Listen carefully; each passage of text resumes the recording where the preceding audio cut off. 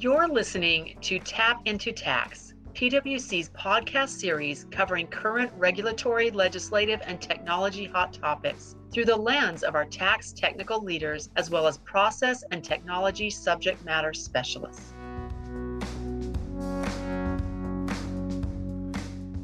This podcast features discussions with some of our leading minds around tax, trade, and domestic and global policy. Stay tuned to our regular updates and subscribe to our series to get notified as new episodes are published. So, Julie, as we've seen, COVID-19 has not impacted all sectors equally. So I'm looking forward to today's discussion where we'll be focusing on the industrial products sector. And Margie, that's an interesting point. You are right. They haven't all been impacted equally. And the industrial products sector is different than many because manufacturing was deemed essential. And so factories and headquarters remained open where other sectors had many of their facilities closed. So unlike those other industries or sectors where folks were working from home or working remotely, and that's the challenge they had, in the IP sector, theirs was different. It was working through COVID-19 while remaining in the office. Julie, I'm really looking forward to this discussion. So let's talk tax. Thanks, Margie. So with that, hello, listeners. This is Julie Allen. I am PwC's National Tax Service Market Leader, and I'm really excited to be joined today by Margie Dhunjishah, our U.S. Tax Reporting and Strategy Leader, and John Livingstone, our Industrial Products Tax Leader.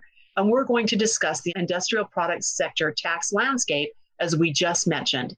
John, we know that stabilization following the initial COVID-19 impact and the resulting economic crisis means something distinct to each sector. How have industrial product companies been reacting to the current environment?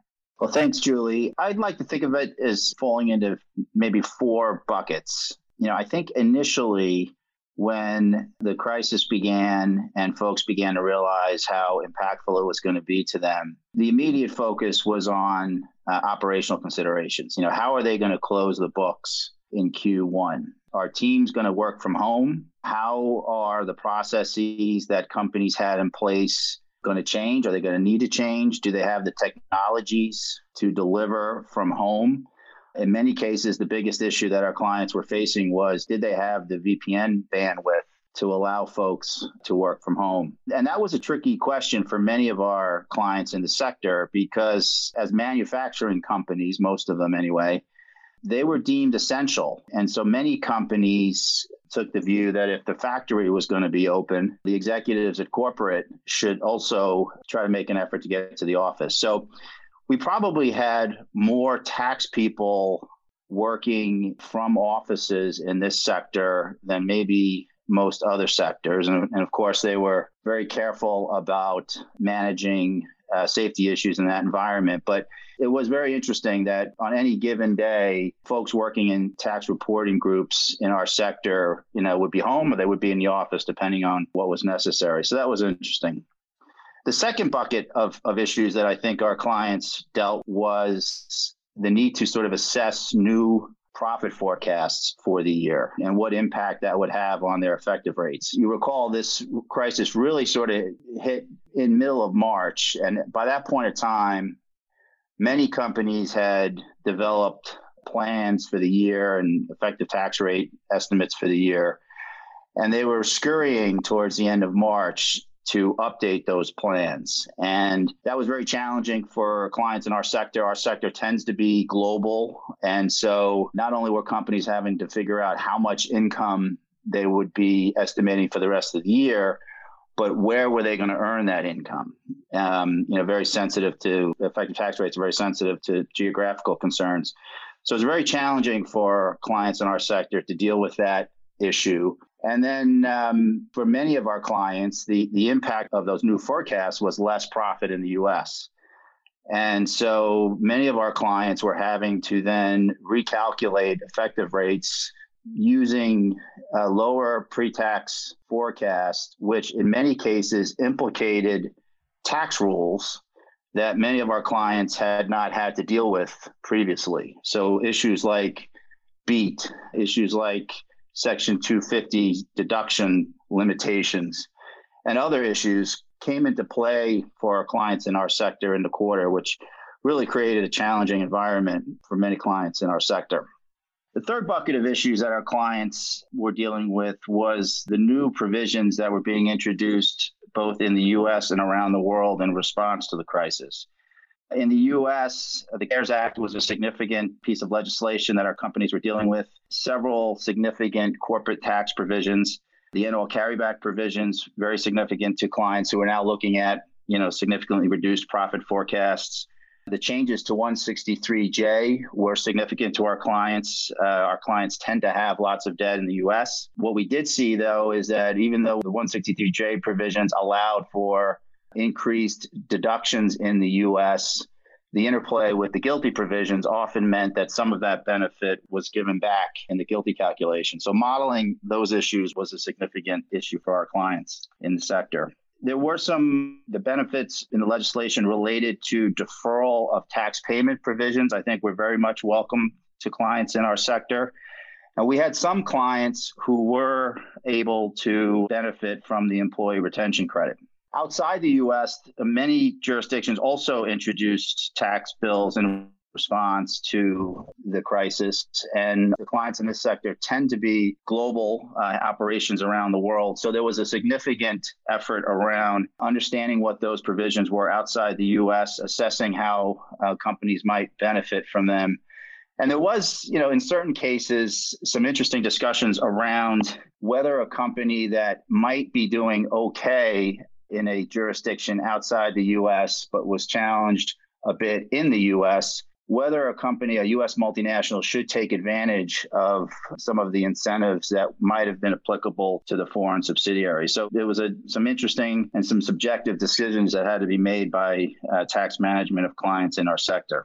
And finally, the fourth bucket, I'd say, is that companies started to focus also on go-forward planning. Once they put the quarter behind them, assess the impact of some of the provisions that were introduced, as they looked at what the new profit forecast for the year looked like, what actions should they take given that profile? And a couple areas where clients were seeing broad focus is looking at accounting methods and whether or not there might be some opportunities to take advantage of the NOL carryback provisions. And secondly, again, given sort of the global nature of clients in our sector, what could be done around transfer pricing? So those are the four buckets I think that our clients focused on. Certainly, it has been a busy time for them, for clients in this sector. John, I think that's a really great overview for really what we're seeing in your sector and what the clients are going through. The way you organize that into focusing on operational considerations, their forecasts, what's going on in the U.S. and around the world with the new rules, and then really going forward, I think are key takeaways that we can look at from the industrial products sector and focus on what they're going through and how we can look to better, react or think about what they're experiencing. Looking ahead, I'm going to piggyback off of your last point when you were focusing on going forward. Looking ahead, how are companies really thinking about the rest of the year? Yeah, also quite challenging. I think companies are being very careful still. There's a lot that is still not known about how the rest of the year will play out. Companies are doing the best they can to gather information and make those assessments, but it's a very complex calculus. Not knowing exactly how the economy is going to open up for the rest of the year. Again, given that these clients tend to be global in terms of their footprint, means that they're having to assess that issue on a global scale. And so it's a very challenging environment. I think the other issue that our clients were facing when they think about that planning environment was that they're doing that against the backdrop of an upcoming election. And it's very much the case that tax policy and tax rates are going to be in play in this election. And so they're having to plan against the uncertain profit landscape as well as an uncertain tax environment. And given the levels of spending that governments really around the world are having to partake in, given the virus, there is a general sense that there is going to be pressure on rates around the world. And so having to plan in that environment is very challenging for tax executives. The other issue that I think tax executives in the sector are thinking about is how do they support the broader business that they're part of? How will the rest of the organization respond to the crisis? And how are they going to support whatever changes might be seen in the rest of the business? And there are many areas of this, but one area that we are hearing a lot about is supply chain. And how will companies change or revisit supply chains in light of the crisis? Many believe that there will be changes coming, and those changes might be focused on achieving greater geographical balance, perhaps with more manufacturing capacity in the US, perhaps in Mexico, looking at issues around creating some redundant manufacturing capacity. And the other thing we've heard about is there may even be a desire to do some insourcing, that particularly amongst the large clients in the sector, as they have become more reliant on third-party suppliers to create key inputs to their goods, and the financial health of some of those suppliers has come under pressure. There has been a focus on reassessing whether or not it may make sense in certain cases to insource some manufacturing that they had previously relied on parties to deliver for them. John, that's really interesting. And given all the different areas, and as you outlined before, the complex calculus that companies need to perform to assess and analyze all the options here on the table, I just wanted to pivot a minute to discuss, how do tax departments actually get this all done? The industrial products industry seems to understand how automation and digital technologies can help them weather this period. And based on some of our recent CFO survey results, at a time of focused cost cutting, only 15% of industrial products CFOs plan to cut digital transformation investments. So can you share with us, what are you seeing and hearing on the ground? We are certainly hearing anecdotally what is turning up in the survey you mentioned, Margie. I think companies were heading down the path of investing more and more in digital capabilities, really to try to streamline processes and create better cost efficiencies.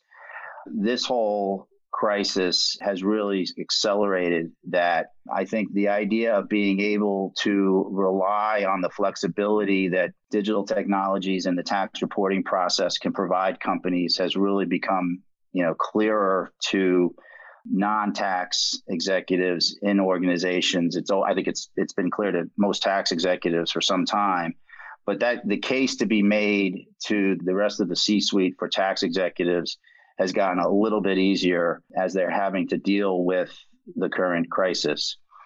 The other issue here is that while certain of our clients in our sector's businesses may be getting smaller in some cases, the complexity around the tax function is just getting more complex, and it's increasing. The demands on tax departments around reporting and compliance continue to increase. And we expect, given, again, this issue around the need for governments to raise revenue, that that's a trend that is just going to continue. And so really the idea of being able to do more with less by leveraging technologies in the tax function is as important as ever. Excellent, John. And as we know, in April, it was announced that there were 1.7 million manufacturing jobs lost, which represents approximately 13% of the manufacturing workforce.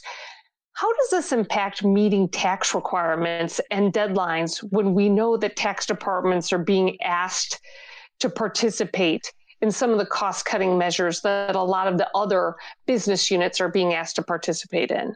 I think what we're seeing in some tax departments is that the stress of having to deal with the crisis at the end of Q1 and the focus on getting the financial reporting aspects of the function done has meant that some aspects of the rest of the operating environment for tax departments have fallen behind a little bit. So compliance for the current year in some cases is behind schedule in some cases. And so we're seeing desire by some clients to reach out and look for some loan staff arrangements in those scenarios. So I do think we're seeing an uptick in assessing different models. And I think a lot of our clients are being a little bit careful as they continue through the rest of the year and see how this crisis pans out. But no doubt there's an uptick in interest. So, John, let's shift gears a little if we can. Well, we know that deals have not been top of mind for our clients until recently.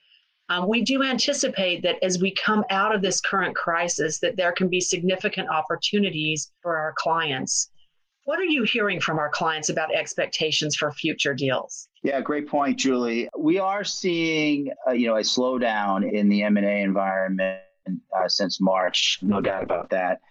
It has continued, I'd say, through the end of May. I think companies, frankly, have been very much focused on, meeting near-term reporting obligations, keeping their people and businesses up and running. And so the idea of engaging in strategic transactional activities has definitely waned. I think, certainly concerns around liquidity, concerns around valuations of assets have been a contributor to the slowdown, to be sure. But I think there is a general belief that some of the disruptions that we have seen in the sector because of the crisis will result in a uptick in M&A activity at some point, and perhaps as early as the fall. So, I think it's an area that, I think clients are wanting to be ready for when that happens. And, we do expect that we'll see some increased activity later this year. So, John, continuing with the deal focus and with the industrial products sector, I would love to hear your comments about what we're seeing in the financing or debt or equity space. We are getting a lot of questions from clients around financing in other sectors. So it would be really interesting to get your viewpoint on that. Yeah, thanks, Julie. Yeah, absolutely seeing a fair bit of activity in the space. Rates broadly have come down. And given concerns that many clients in the sector have around liquidity considerations, there has been a significant rush to the debt markets to raise capital, improve liquidity, and companies that may not otherwise see an immediate need for the cash are acknowledging the unknown in the environment that we're in and the ability to raise capital cheaply, and are taking advantage of that. And so we are seeing a large amount of transactions in the space. And what's tricky from a tax perspective for companies in this sector is that dealing with the tax issues associated with these types of transactions is not the type of transaction that companies deal with frequently. And so issues around amending and extending credit agreements, issues around significant modifications of debt agreements, and the tax implications of those transactions is something that we're seeing a lot of activity around in the current environment. Thanks, John. I know the points that you made there on companies not seeing this every single day and then focusing on amending and extending those debt covenants, that it really is an important point to take into account. Thank you, John and Margie, for the great discussion today. And for all of our listeners, for more information on this topic and additional podcasts, please visit pwc.com/US/tax podcast. Thanks.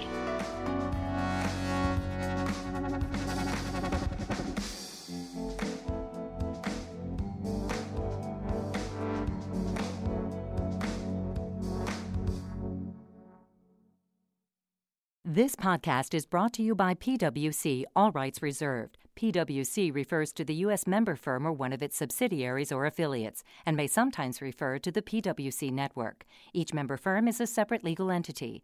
Please see www.pwc.com/structure for further details. This podcast is for general information purposes only and should not be used as a substitute for consultation with professional advisors.